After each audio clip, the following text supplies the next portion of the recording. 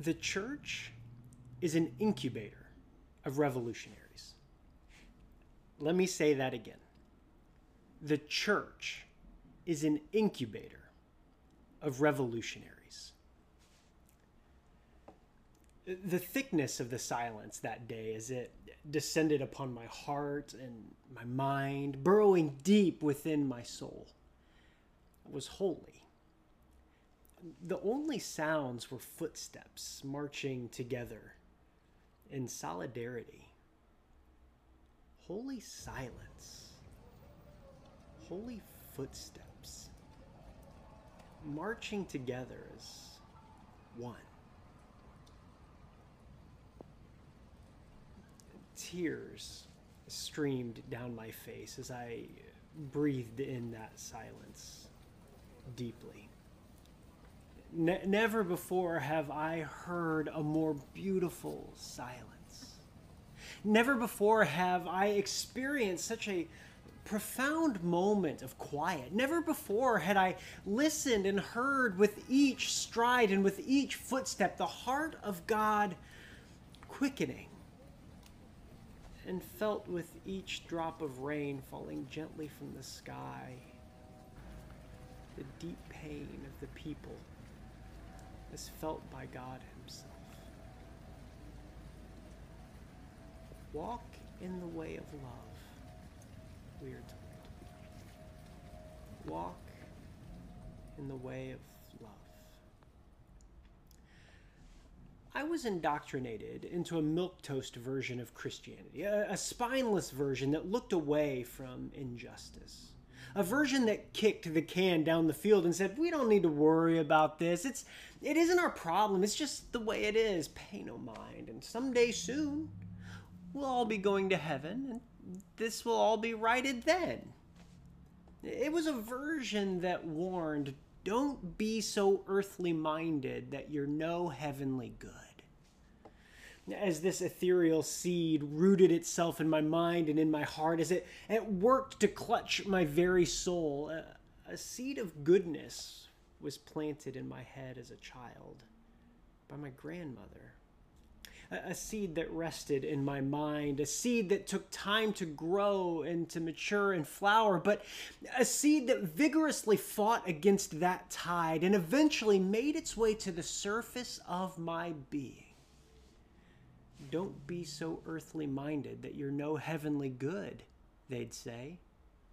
To which my grandmother would respond, yes. But don't be so heavenly minded that you're no earthly good.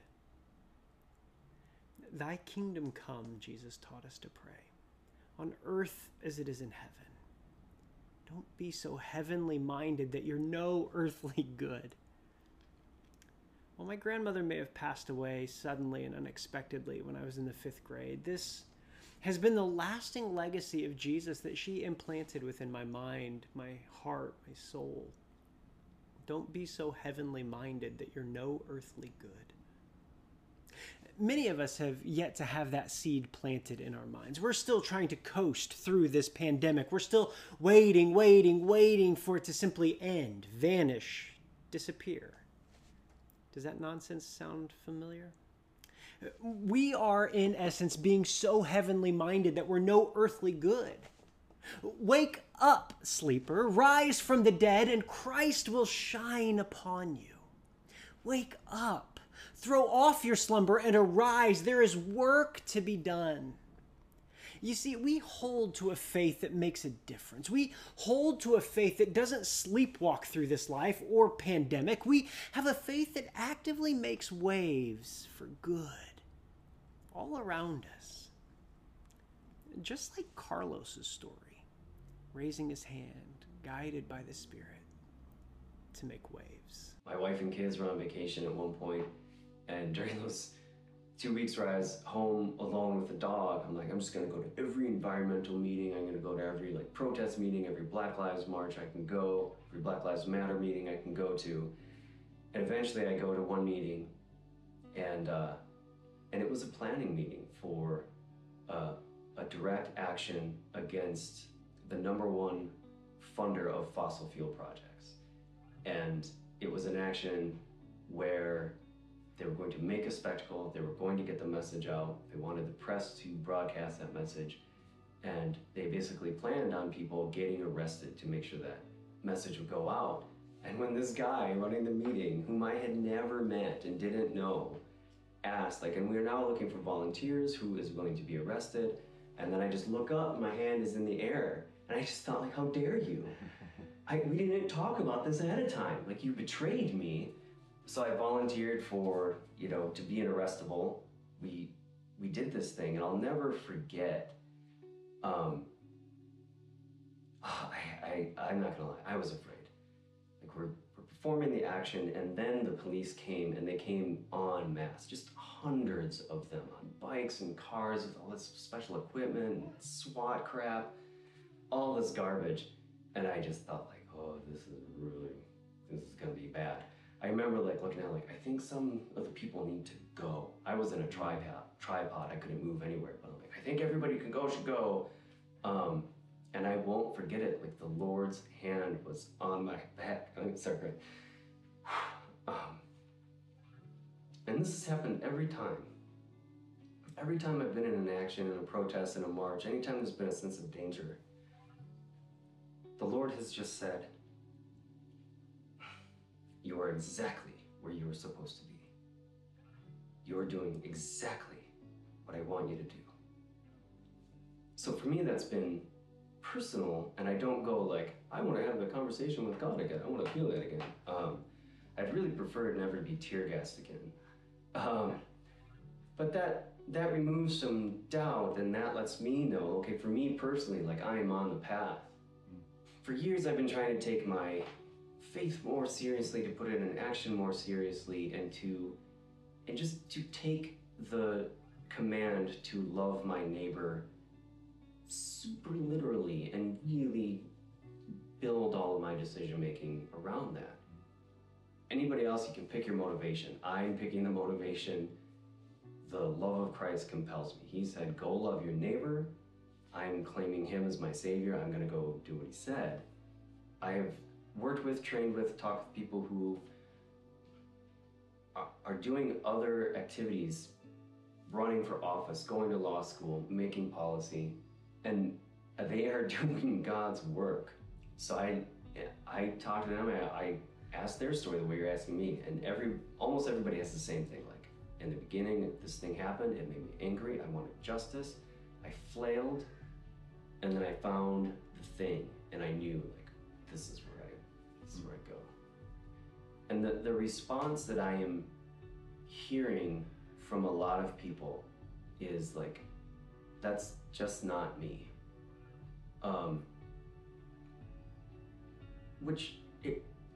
It's not, I don't think it's anybody. I was not born to get arrested. I really hated jail. I hated every second. I hate getting tear gassed. I still see the things spinning over.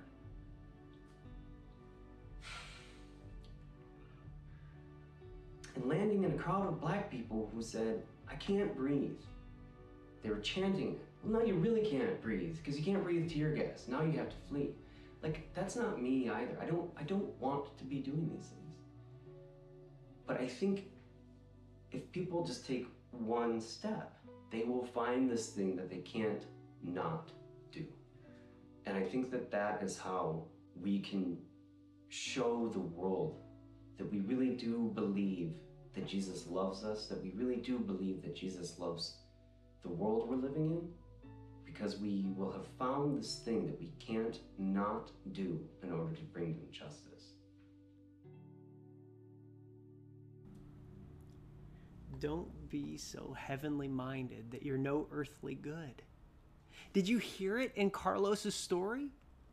For too long, the white evangelical church has separated justice from the story of God. We have stood back, spineless, voiceless, appeasing power instead of speaking truth to power. We have allowed oppression and injustice to run amok in our neighborhoods, in our cities, in our country. In the places where we should have stood up, in the places where we should have marched, in the places where we should have stood with the oppressed. We hid in the shadows. We hid in the light of Jesus and the hope of the good news. And I know there are some who believe that these two things, they just don't mix, faith and justice, that they're two separate issues and they should remain segregated. In fact, I remember about 10 years ago, a prominent political commentator said, if you have a church that's preaching about social justice, go find another church. Because faith and justice, they just don't mix. And while I don't know exactly when that misinformed ideology made its way onto the scene, it's not the historical understanding of the church or Christianity. It's not found anywhere in Scripture. And actually, this idea of a segregated faith stands counter to Jesus himself. Nearly 100 years ago, in 1924, the German theologian Eberhard Arnold said in a lecture, "Humanity must turn around. What good are all its religious practices? What good are all its church services? What point is there in all its devout singing if God's will is not done and hands remain steeped in blood? What does people's faith mean if injustice is done to the poor, as casually as one drinks a glass of water? What good is it to profess the divine if not even a little finger is lifted when countless children and poor people die?" In fact, Eberhard Arnold's quote reminded me an awful lot of a picture I saw this week floating around on Facebook. "Away with your noisy hymns of praise. I will not listen to the music of your harps. Instead, I want to see a flood of justice, an endless river of righteous living." D.L. Mayfield showed up this past weekend as a Christian protester at the worship event in Portland, the same one that eventually made its way to Cal Anderson Park, proclaiming a dog whistle gospel that only further fanned the flames of racial tension and segregation. And honestly, I've never heard a more tone-deaf set of musicians in my life. Worship that failed the basic test of love your neighbor as yourself.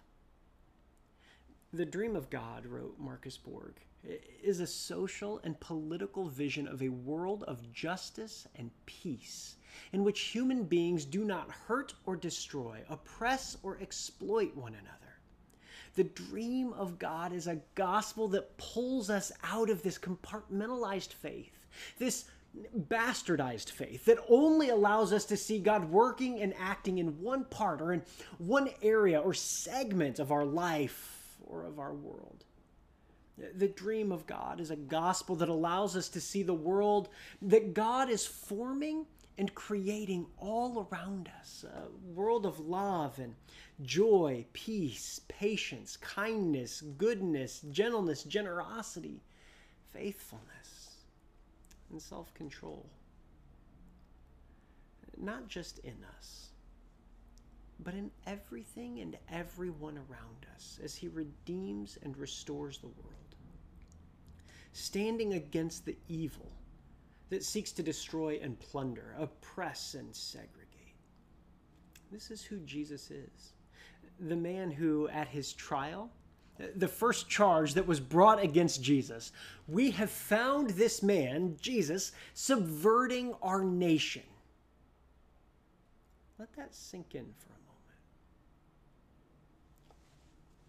For nearly 200 years, every Christmas, we sing this song called "O Holy Night." And hidden in plain sight are these lyrics, which paints the same understanding of the gospel. Truly, he taught us to love one another. His law is love, and his gospel is peace. Chains shall he break, for the slave is our brother, and in his name all oppression shall cease. Here's the thing. this isn't just for Christmas. You see, if Jesus is who he said he is, if Jesus really did rise from the dead, then justice, activism, breaking the chains and yokes of oppression, changing systems and structures that lead to injustice and oppression, it's a really big part of what Jesus came to do and calls us to do as his body here on earth now. This is who we are.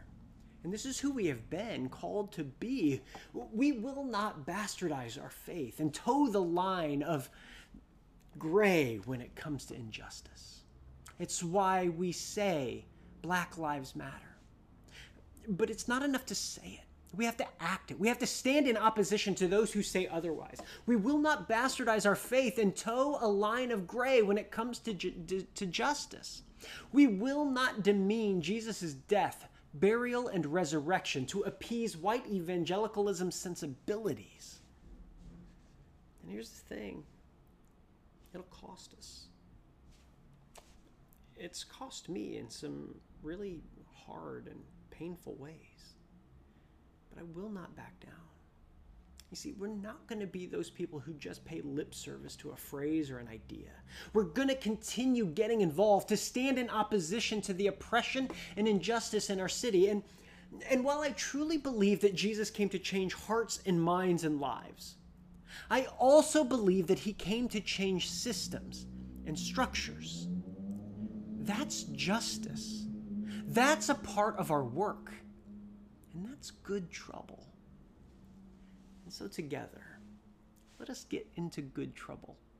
Let us reveal and work towards the world of goodness that God is bringing forth here and now.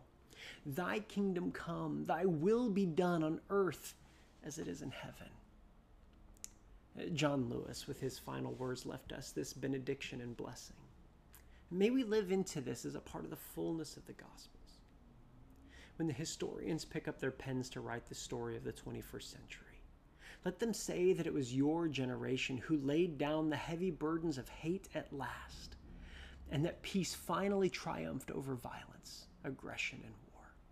So I say to you, walk in the wind, brothers and sisters, and let the spirit of peace and the power of everlasting love be your guide.